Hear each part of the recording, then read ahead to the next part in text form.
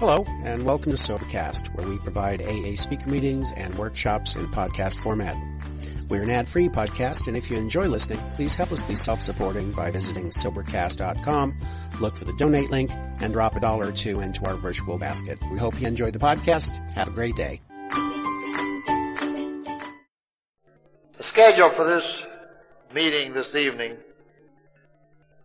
called for Bill to introduce our next speaker. But as all of you know, Bill couldn't be with us last night or neither tonight.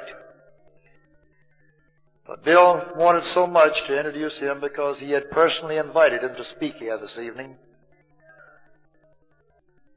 I want to attempt to tell you what this man has meant to Bill because nobody would know except Bill himself. But Bernard Smith, in terms of length of service on the Board of Trustees of the General Service Board, and as it was formerly known, the Alcoholic Foundation, is our oldest living trustee. Bill has always referred to him as the architect of the structure of our fellowship. Bernard, as many of you know, was for many years chairman of the General Service Board and served as first chairman of the General Service Conference. And even after he decided that it was time for him to step down as chairman, but continuing as first vice chairman, he wrote for us that remarkable document, the bylaws of the General Service Board, which has been hailed as the only spiritually conceived corporate document that, though spiritually based, nevertheless complies with the laws of the country. Many of us wish that he'd been one of us, although he tells us it hasn't been for the lack of trying. He is a well-known international lawyer and author, and he was personally decorated by the Queen of England and made an honorary commander of the Order of the British Empire. I give you Bernard Smith.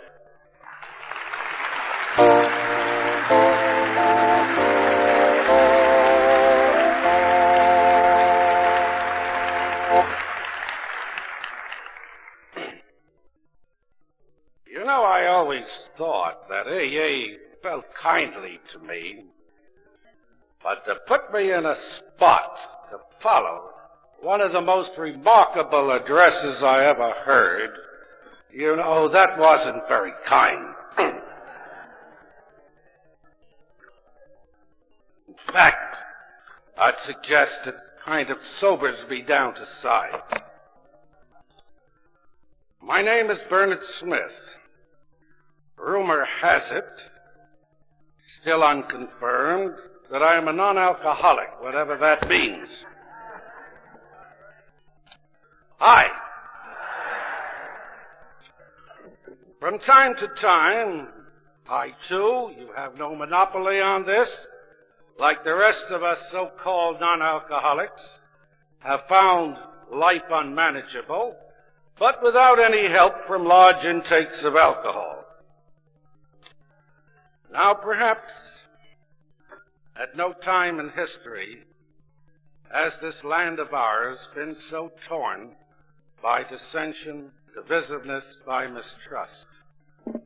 A land which struggles to achieve unity, but with many beginning to despair at finding it. Yet, we are here in convention assembled, as if on an island of unity in a world sea of disunity. For we have been blessed with a unity that builds upon the spiritual foundation of our society. Thus what we seek now, and will forever seek in the future, is not to find unity, for we now have it, but rather steadily and unceasingly to re-examine our structure to ensure that this precious unity we now enjoy will remain in continuity for all time. Now, you may have observed that the title of my talk this evening is Unity and Continuity. The definition of the word unity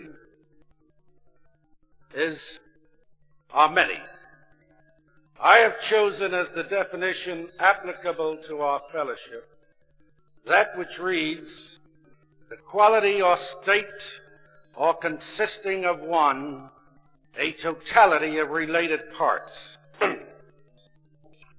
For indeed we are assembled here this evening as a true totality of related parts. For our fellowship is composed of the groups of AA, the separate areas of AA, the General Service Board and its related service organizations, and the General Service Conference, and this convention here assembled on July 4th, 1970. And so the whole of the parts become one, the great fellowship of AA. As for the word continuity, which I have here employed, the Oxford Dictionary defines the law of continuity as changes in nature which are continuous but never abrupt. I refer to these definitions now so that all of you here will be aware by what I mean as I speak of unity and continuity. Indeed, we are unified by being dedicated to a single purpose, energized by a common need, and motivated by human devotion, human decency, and humility.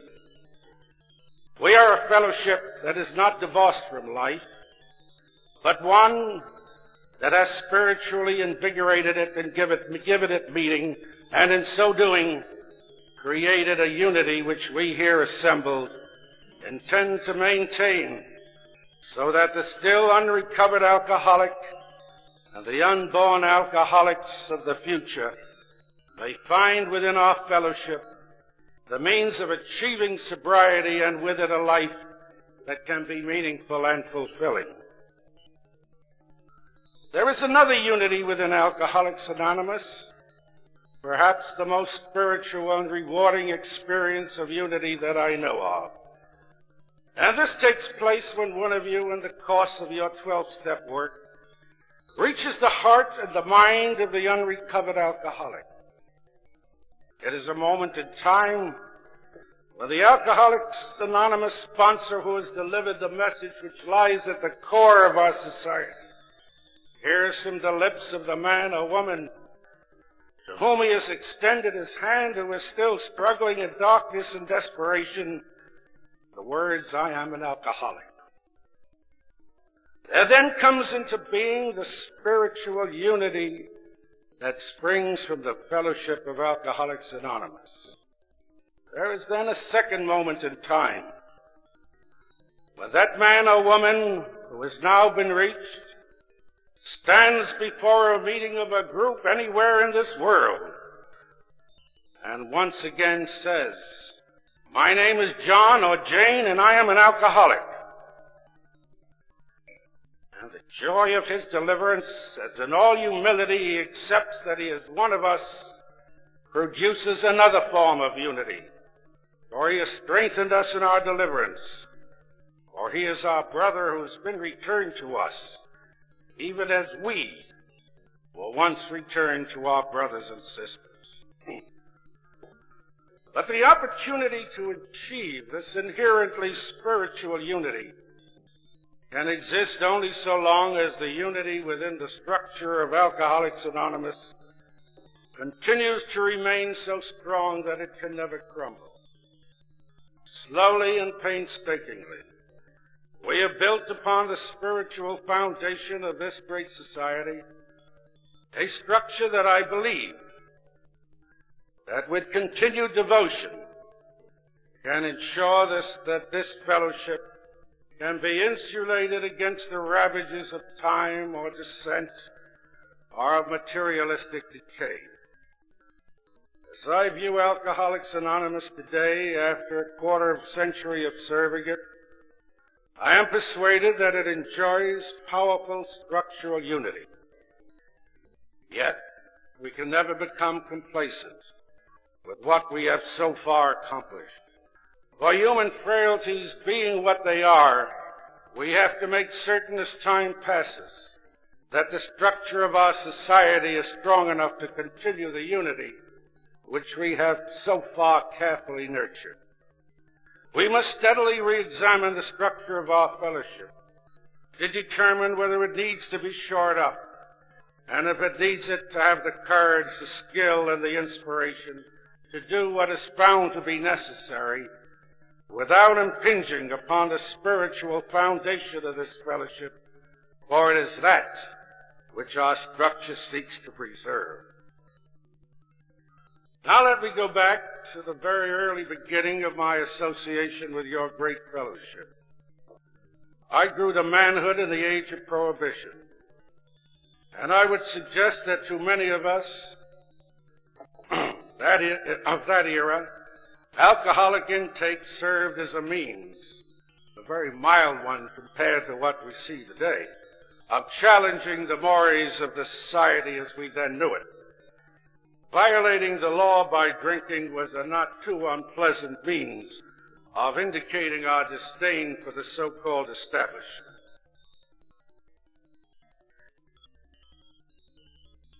A fair number of my friends of those years became alcoholics, and some of them drank themselves into oblivion and an early death. Now I've often thought of these friends and of the countless others of that time who were never to hear of Alcoholics Anonymous. And so, too, I have often thought of the God-given gift that was handed to this generation in which we now live, as Bill and Dr. Bob created for you in your time, and for the generations that will follow you, the fellowship of Alcoholics Anonymous. I think, too, of the men I had known in my youth, sensitive individuals who might have been living today had Alcoholics Anonymous been born a decade earlier or known of sooner. So today, as we join together in convention assembled,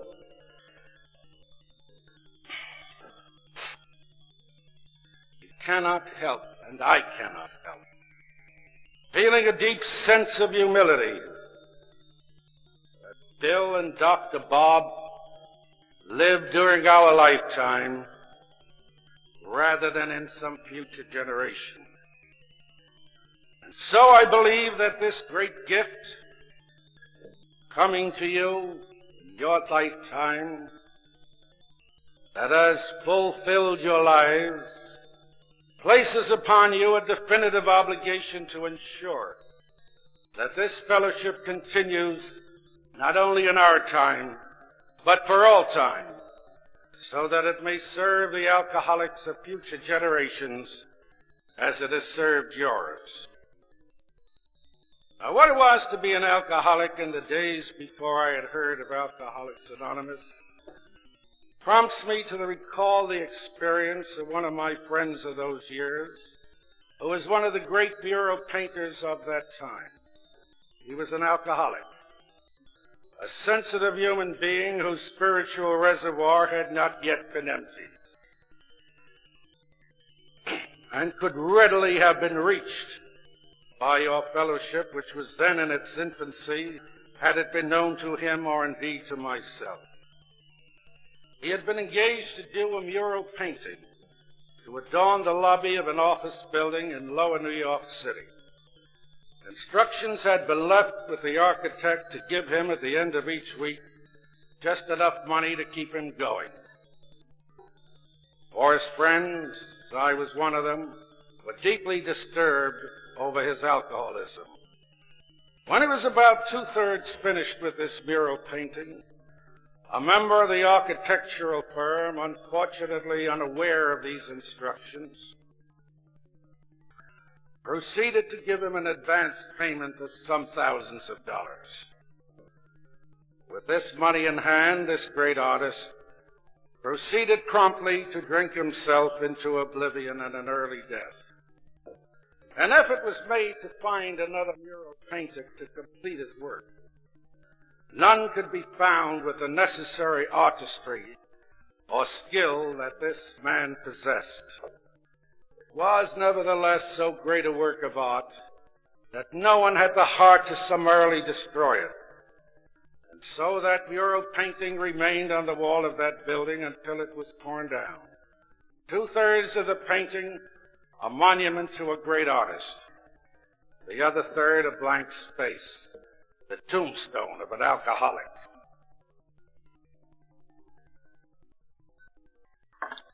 Now, one late afternoon in the early 40s, one of my friends, a former two-fisted drinking companion, an early member of the Society of Alcoholics Anonymous, came by to see me at my office, bringing with him 2 men, one of whom was Bill. They came to me for the purpose of forming a corporation to be called the Alcoholic Foundation. Bill explained to me that he wished me to provide that a majority of the directors or trustees of the foundation be non-alcoholics, and a minority alcoholics, or as I was obliged to refer to them incorrectly, you will agree, in the charter of the corporation, ex-alcoholics. I asked Bill why the need for this distinction. Bill said that all recovered alcoholic members of the Society of Alcoholics Anonymous are only one drink removed from the gutter. He wanted to be sure at that stage of the early development of our society that it be controlled by non-alcoholics. Now, there was a quality about this man, Bill, with his Lincoln-esque appearance, wearing what looked to me to be hand-me-down clothes, that made me wish to know more about him and about the society which had been briefly described to me. And so, when the meeting at my office ended, I invited Bill to have a quiet dinner with me that evening. At that impecunious stage in Bill's life, I would suggest that the prospects of a good dinner was not without appeal to him.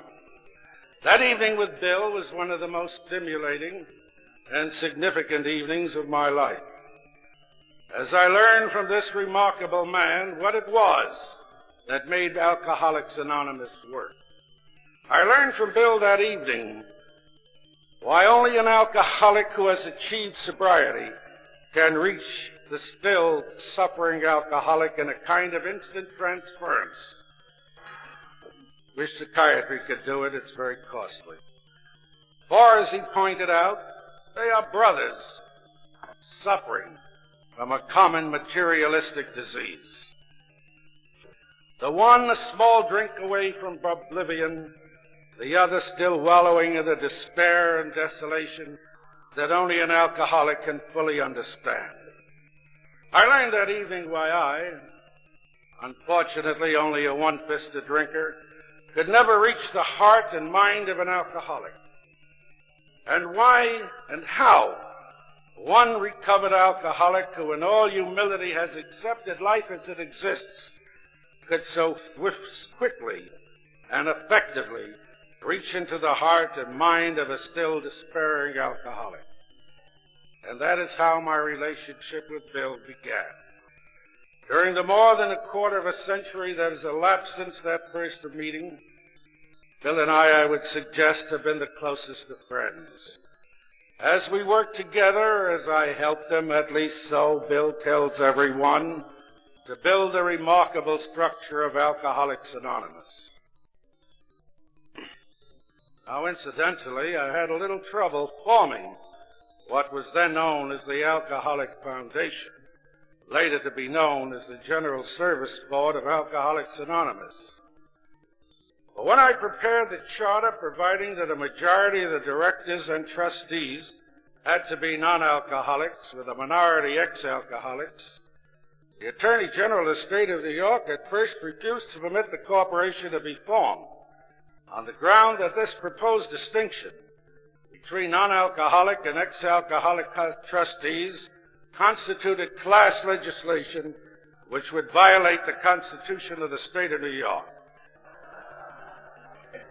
Now, at that time, we had provided for 11 trustees, 6 of whom were to be non-alcoholics, and 5 alcoholics, or as referred to in the charter, ex-alcoholics. I was then asked what would happen if there was a challenge to the class qualifications of the trustees. I stated if that should happen, a simple test would suffice. Let the Attorney General send for the 11 trustees to come up to the state capitol, put 6 whiskeys in front of the 11 men. The 6 who would reach for the whiskeys were demonstrably non-alcoholics.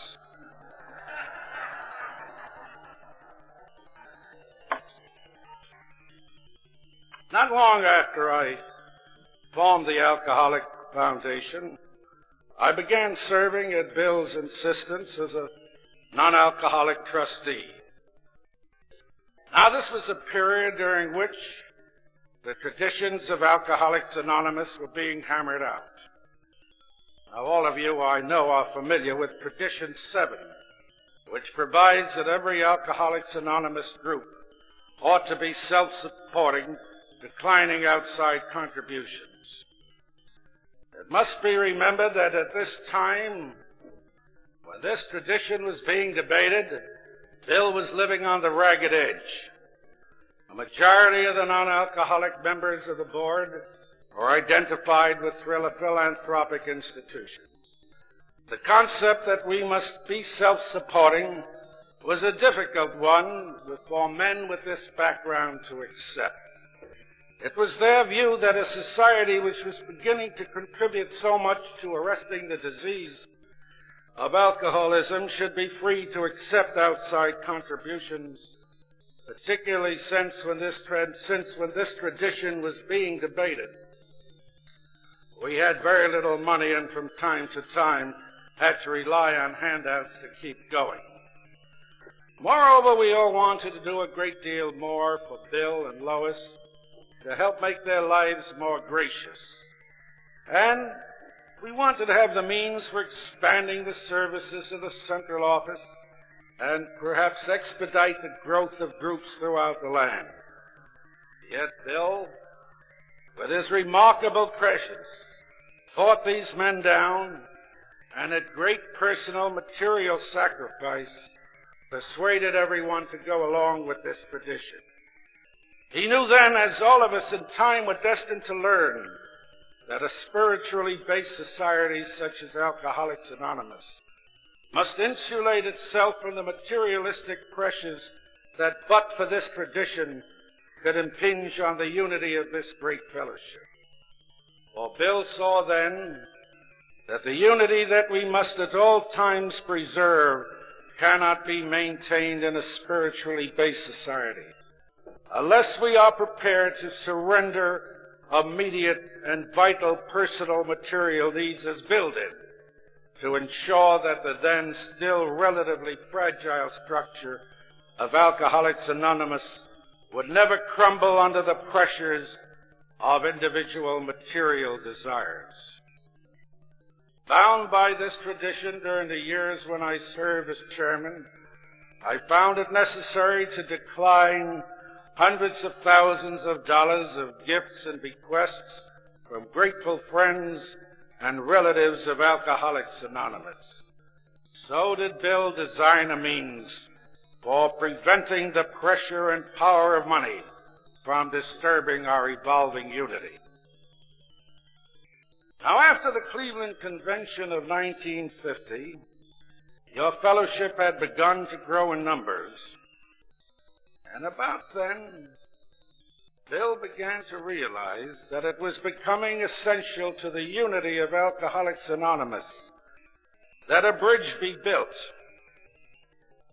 between the Alcoholic Foundation centered in New York and the countless groups within Alcoholics Anonymous which had gushed forth throughout our land like spiritual oases in the deserts of our lives.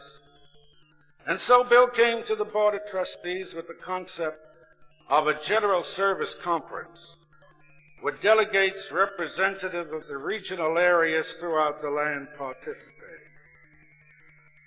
This concept proved to be a far more formidable task than Bill or I had realized. We had on our board at that time, as I have indicated, some trustees with a philanthropic background who perhaps unthinkingly enjoyed the proprietary right to both direct and serve, and let me say, sadly perhaps, that there are a few alcoholic members of the board who too enjoyed the proprietary right to serve. For Alcoholics Anonymous members, I have found, are just as human as the rest of us. Indeed, I would suggest just a little more so.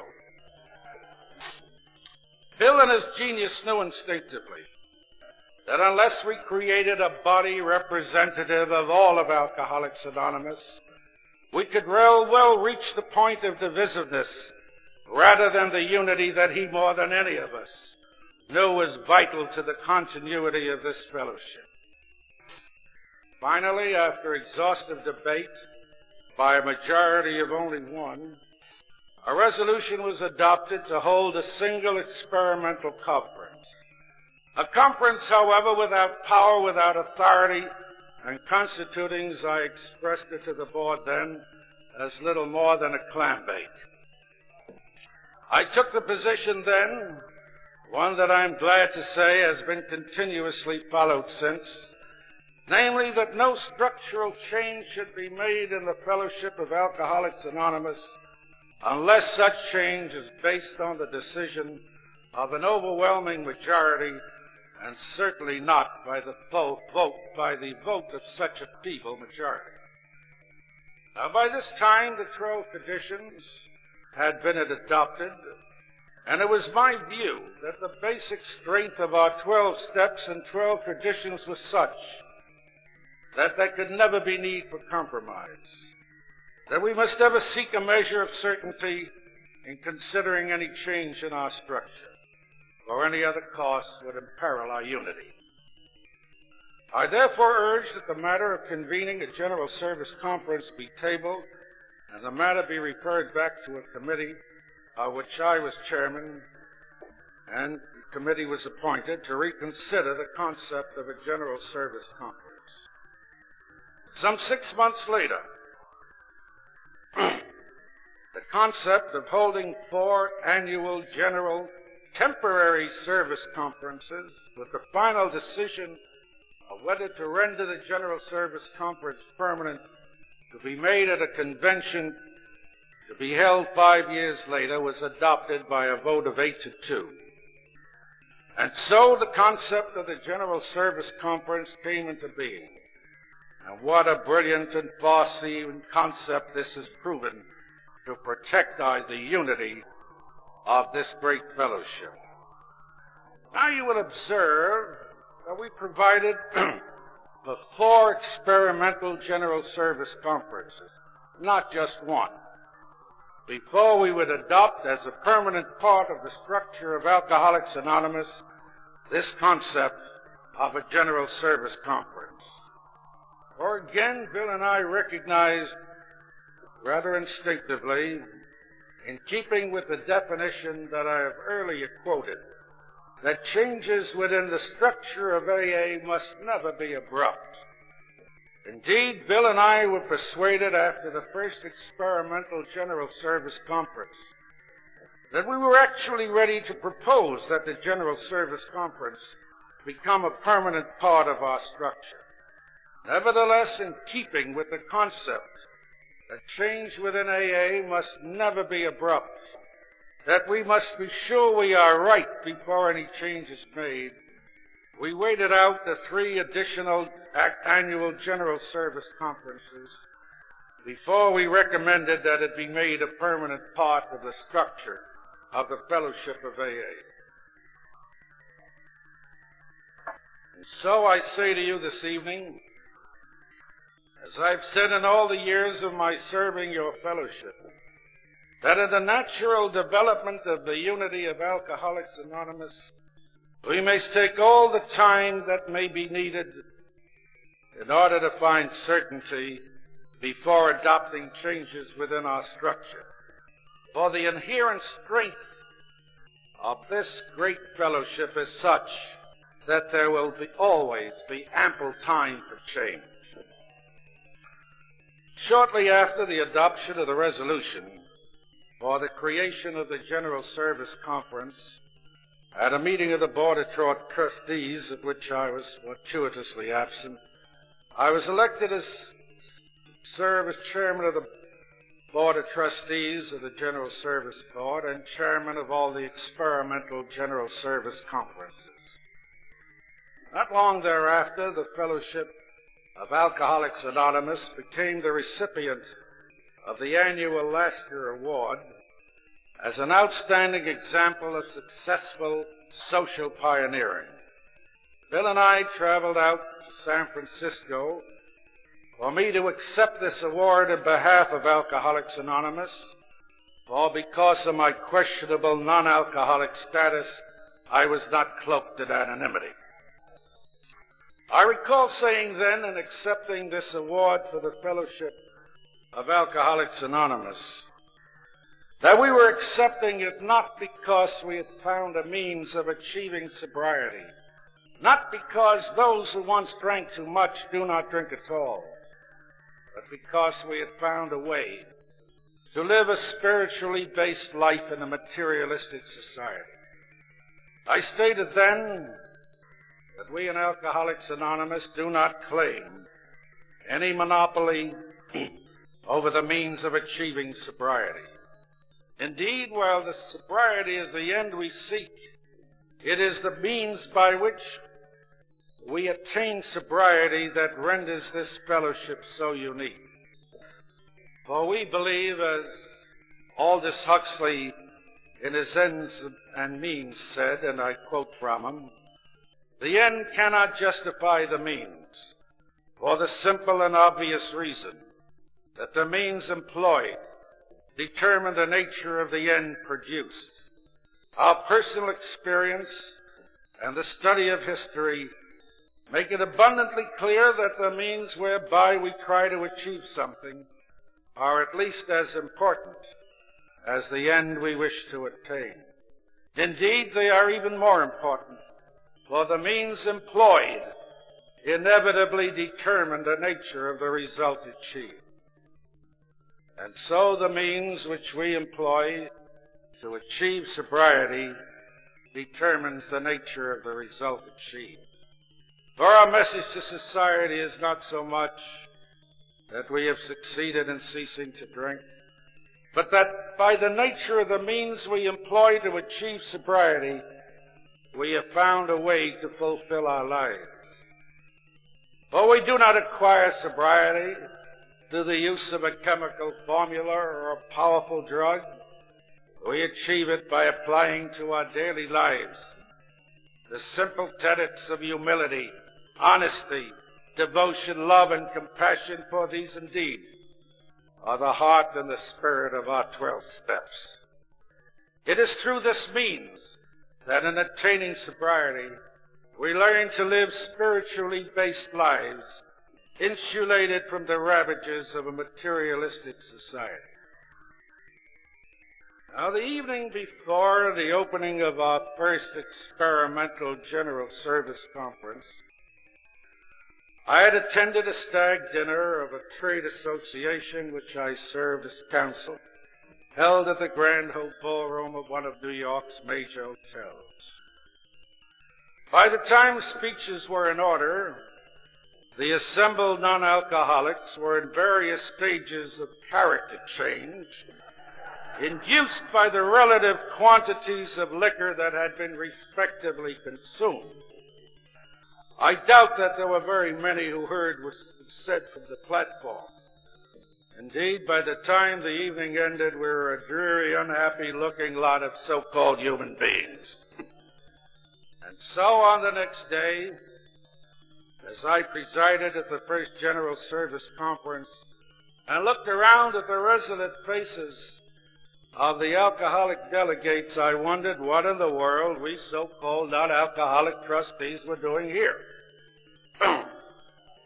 For the delegate members of the fellowship I was addressing were as fine a collective group of dedicated, sober, happy human beings as I had ever had the privilege of addressing. And so it was not surprising that before this conference came to an end, I offered a resolution that we asked for the resignation of all non-alcoholic trustees, including myself, and that henceforth no non-alcoholics be eligible to serve as trustees. I thought at the time, I thought I was quite persuasive. I thought I knew my stuff. However, before the conference ended, I was obliged to leave for a half a day to attend the funeral of a friend of mine. And when I returned and resumed the chair, one of the delegates rose and reported to me that in my absence, the AA delegates had in caucus unanimously decided to vote down my resolution, stating that with all due respect to the chairman, we alcoholic delegates regard the continued presence of a non-alcoholic majority on the board as necessary to the stability of our fellowship, and moreover, it is we alcoholics who will decide if ever we no longer need the services of non-alcoholic trustees.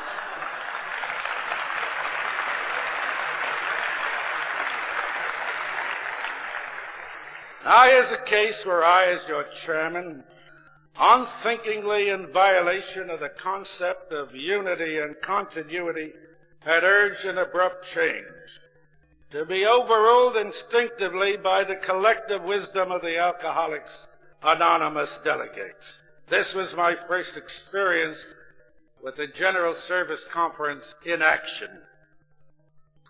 I did not, however, give up that easily. For 6 years later, at the last conference at which I served as chairman, I offered a resolution that henceforth no more than a third of the trustees should be non-alcoholics. Once again, I was voted down. A full decade was to pass before the General Service Conference exhumed my 10-year-old resolution and the change in ratio to 1/3 non-alcoholic trustees and 2/3 alcoholic trustees was adopted. I report this to you this evening because it indicates how strong is the recognition within the Fellowship of Alcoholics Anonymous that changes within the structure of our society will be made only when such changes are unmistakably necessary, for again, it is certainty and not compromise which we must ever seek in maintaining our precious unity. You and Alcoholics Anonymous have long known you have a great and wonderful thing going for you. And I have confidence, based on past performance, that you will continue to resist change unless and until you are certain that such change is essential to serve the unity and continuity that must ever underlie your great fellowship. I have said many times at our General Service Conference during the period I served as its chairman that what is important about the conference is that we are here, serving as guardians of the unity of our great fellowship. And the fact that we are here is of far greater importance than the decisions we make or refrain from making.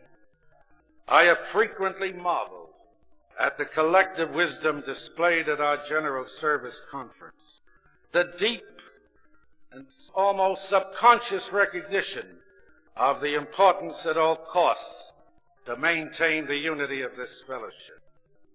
And so what is important as this convention is not what you do here, but the fact that you are here, assembled in this great convention of your fellowship, where impliedly you are in a position to affirm or disaffirm that which has been accomplished up to now to serve the unity and continuity of this great fellowship, and when necessary, to re-examine our structure to see if any change should be considered to strengthen our unity. Now, after the 6th General Service Conference at which I served as your chairman, I came to the conclusion that in terms of the best interests of the future unity of this society, The time had come for me to step down as chairman of the General Service Board and as the first chairman of the General Service Conference, in order to establish a tradition that no one has a proprietary right to serve. I had become fearful that a time might come in the distant future when a chairman might emerge with a singular capacity for leadership, but at the same time suffer from an insatiable power drive, who might, as a consequence, unthinkingly divert this great fellowship from its basic purposes, principles, and traditions, and create disunity and divisiveness when unity, I knew then, was vital to the survival of this fellowship. So, over the objections of so many of my friends in AA, I resigned as chairman, continuing as a trustee. I would be less than forthright if I did not tell you that at that time I would have preferred to continue as your chairman somewhat longer. But I too had learned during my years of service to your fellowship how essential it is to subordinate individual desires to the greater good and the unity of this great fellowship. And so I decided to establish this tradition that no one has a proprietary right to serve by ceasing to serve as your chairman. 10 years were to elapse before this tradition and this concept of mine that no one shall enjoy the continued proprietary right to serve became embodied in the bylaws of the General Service Board. This is how we use time, so efficiently, so skillfully, with such love and concern for your fellowship.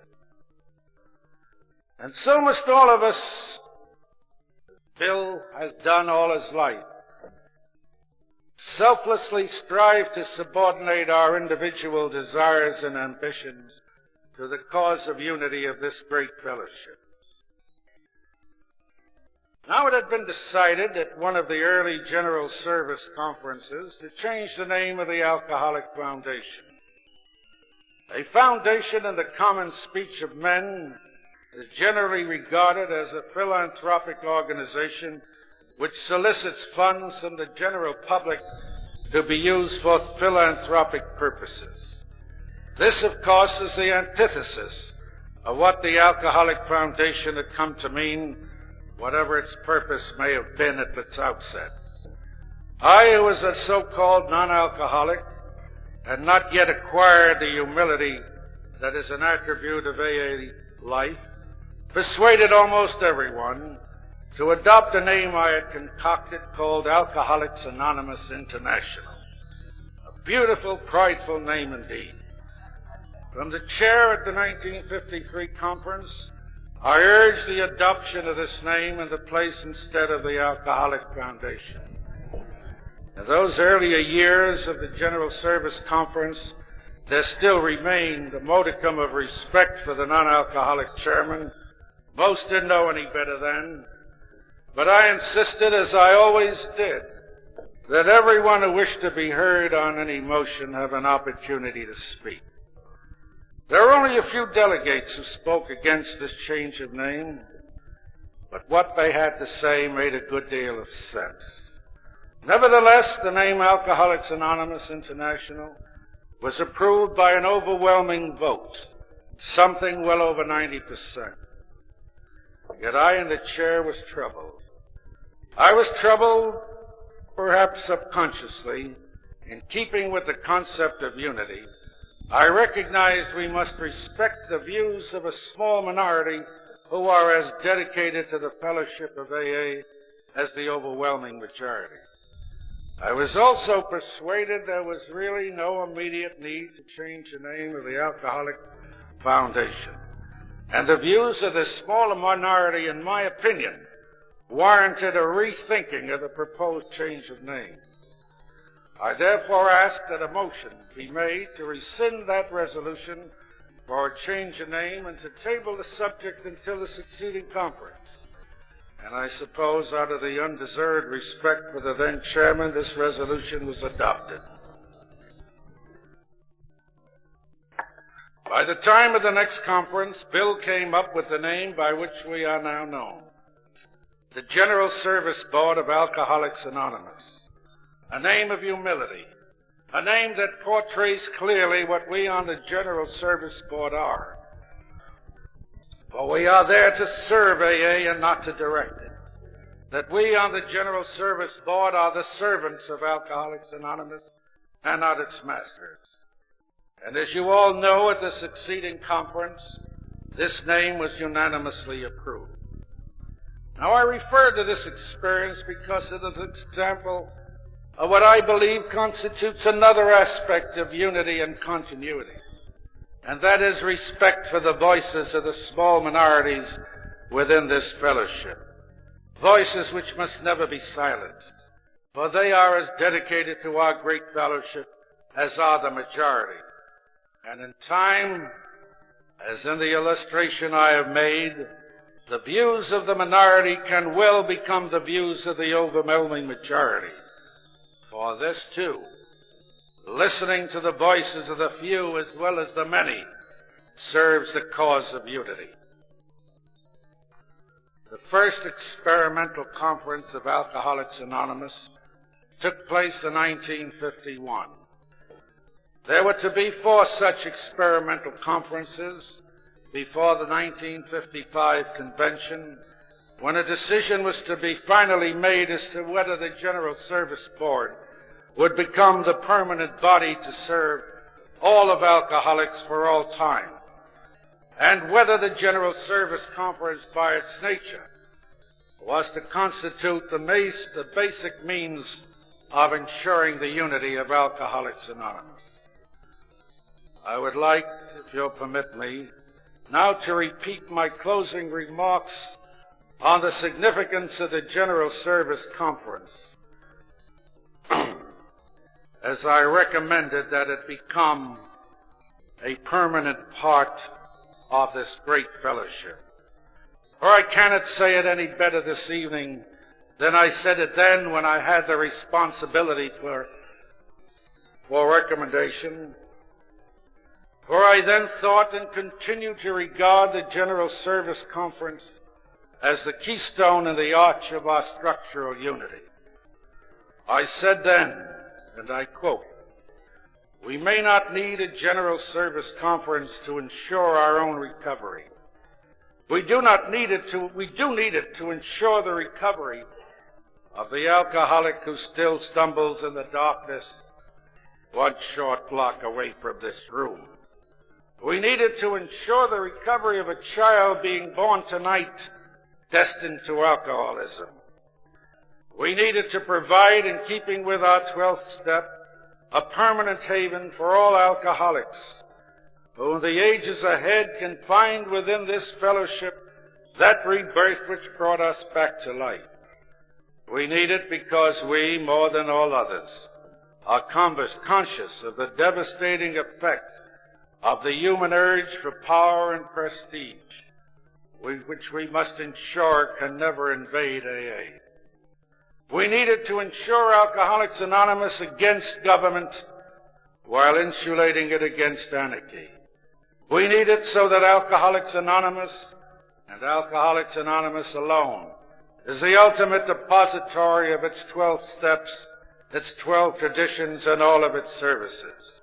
We need it to ensure that changes within AA can come only as a response to the needs and wants of all of AA and not of any few.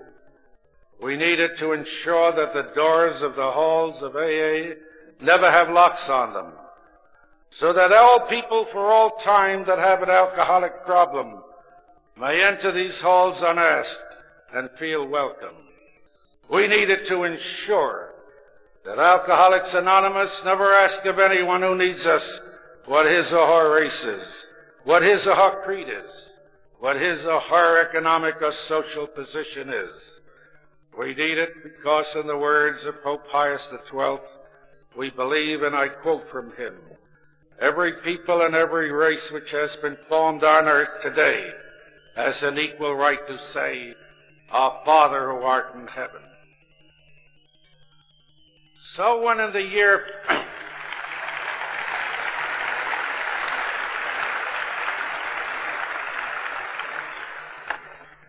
so when in the year following, the General Service Conference took permanent form, the keystone and the arch of the unity within the fellowship of AA became securely placed.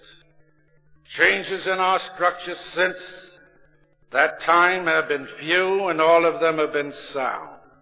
We have moved slowly, carefully, cautiously, and I would suggest skillfully, in building a structure that will maintain the unity of your fellowship in the years that lie ahead.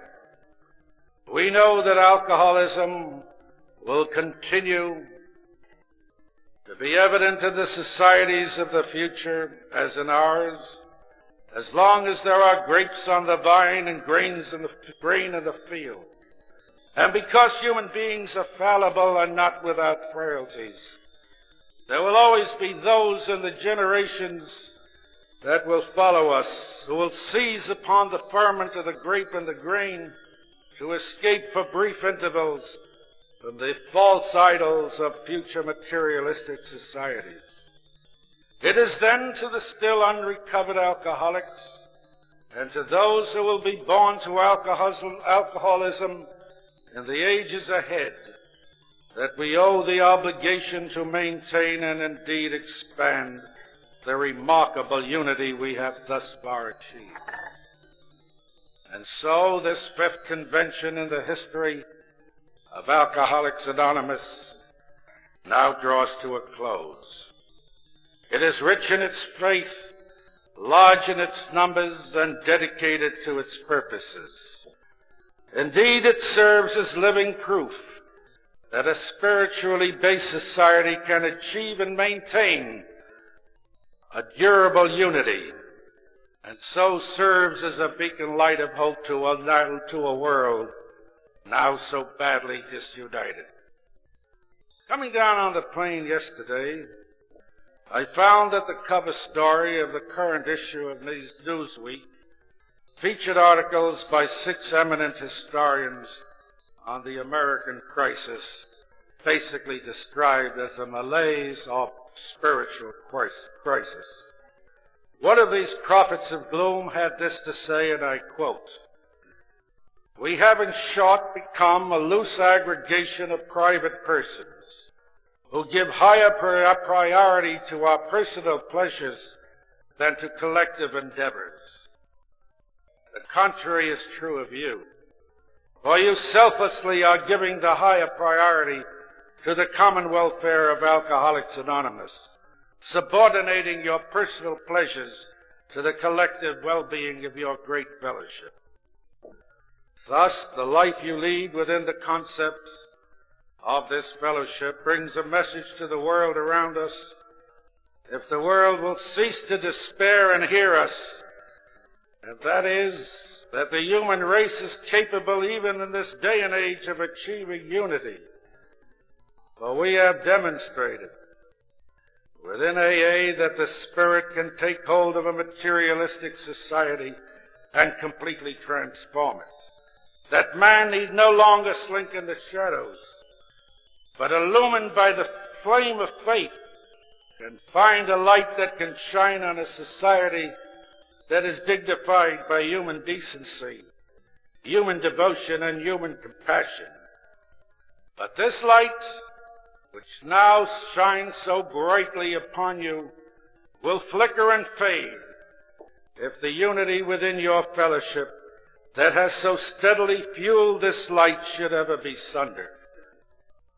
So let us resolve this night that the unity that has maintained this fellowship and so brought you the life you now know will exist in continuity, strengthened and reinforced in this generation, and God willing, in the generations that will follow us. Thank you.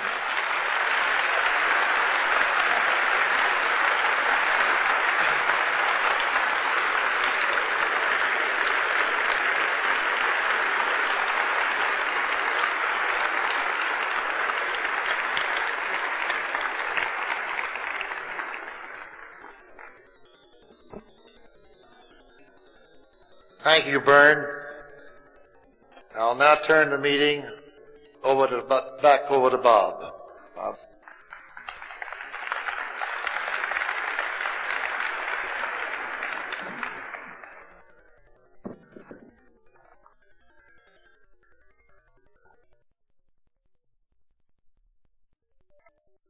As you know, the theme of this conference is unity within our fellowship.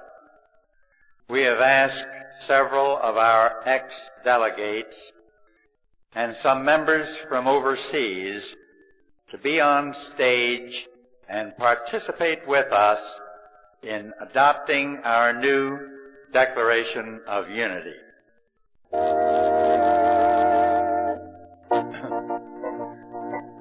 AA unity is the special quality that makes our fellowship unique. It is the cement that holds our society together, the platform that makes AA service possible. It is more than agreement on basic principles, more than freedom from destructive strife. It is a bond fashioned of shared experience, such as this one we share tonight. Unity is our most precious possession, our best guarantee of AA's future. May we all value and preserve it today and for all the tomorrows to come.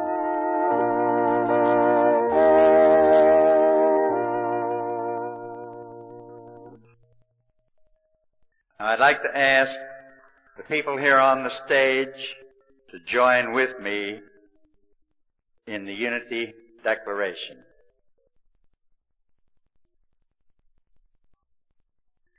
This we owe to AA's future, to place our common welfare first, to keep our fellowship united.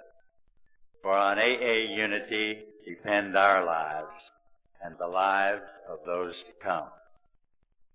Now I'd like to ask just a few of the representatives of the foreign countries that we have here with us on stage to come up to the lectern and recite this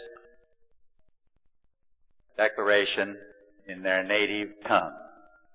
I'll start out by asking the representatives from Costa Rica, Colombia, Peru, El Salvador, Mexico, Puerto Rico, and the Netherlands Antilles to come up to the lectern at this time and recite this declaration in Spanish.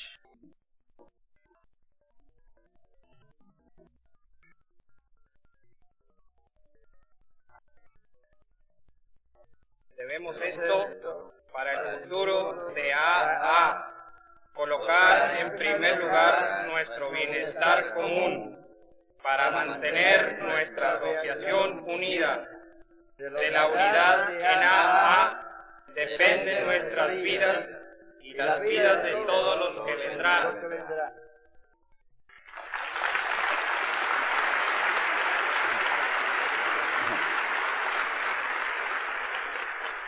Will the representative from Norway come forward? Dette skylder vi AAs fremtid, å sette vår felles velferd først, og bevare enheten i vårt fellesskap. For på AAs enhet beror våre egne liv og livet til de slekter som kommer. France.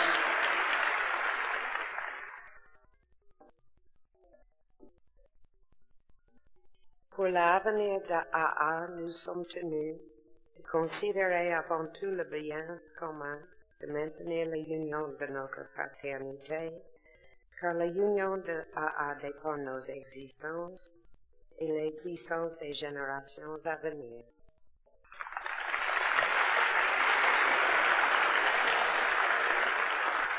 Brazil.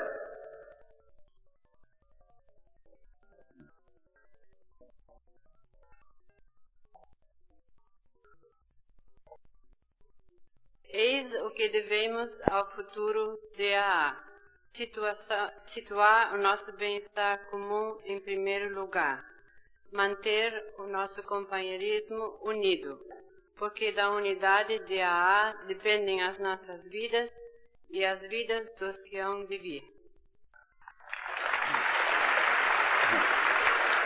Finland,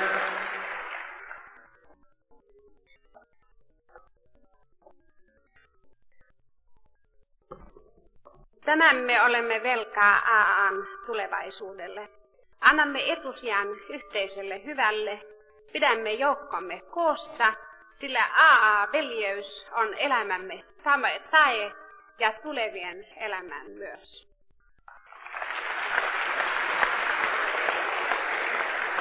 Germany, Dies ist, was wir AAs Zukunft schulden, unser gemeinsames Wohlergehen an erste Stelle zu setzen, unsere Gemeinschaft in Einigkeit zusammenhalten, weil unser Leben von AAs Einigkeit abhängt, sowie auch das Leben derer, die nach uns kommen. Japan, Ei no ichi no sengen. Ei no shorai no tame gambarimashou. Watashi domo no kyōdō zen tai ichi ni shimashou. Watashi domo no kyōdō tai itsumo ichi suru you ni. Watashi domo no seimei mata watashi domo no ato no shison no seimei ko ni ichi ni tayoru kara.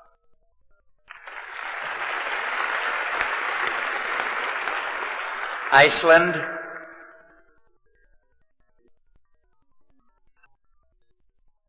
Skuldvor við framtíð A-samtakana þessi, að við látum hina sameiginlegu velferð vora sitja í fyrirrúmi, að við séum sameinuð, því að það er ekki aðeins vor eigin líf sem byggjast á samheldni A-samtakana, heldur einnig líf komandi kynslóða.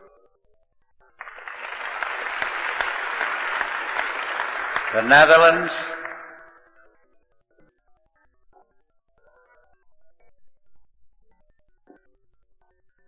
Dit zijn wij de toekomst van AA schuldig. Ons algemeen welzijn voorop te stellen. Onze gemeenschap eendrachtig te houden. Dat onze levens en de levens van die na ons komen berusten op de eendracht van de AA.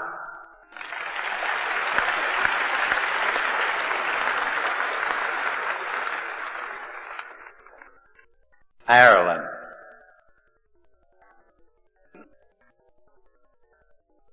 Tá méid seo ceanta agin do ar dúis ar ahan leisolaí, go gadamis ar sinseir aontaithe, mar is ar aontas a bhreathan ar síolta agus síolta na daoine atá le teach.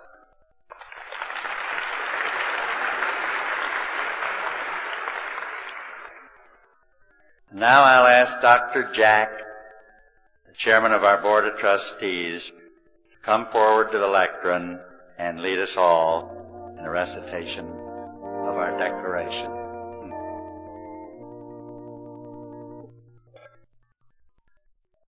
May we all join hands, stand. Hopefully you'll have before you the declaration so that we may all read it together. This we owe to AA's future, to place our common welfare first, to keep our fellowship united, for on AA unity depend our lives and the lives of those to come.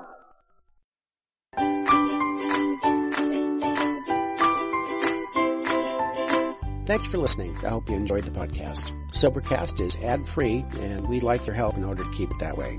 So if you'd like to help us be self-supporting by pledging $1 or $2 a month, visit Sobercast.com and look for the donate links. Thank you very much.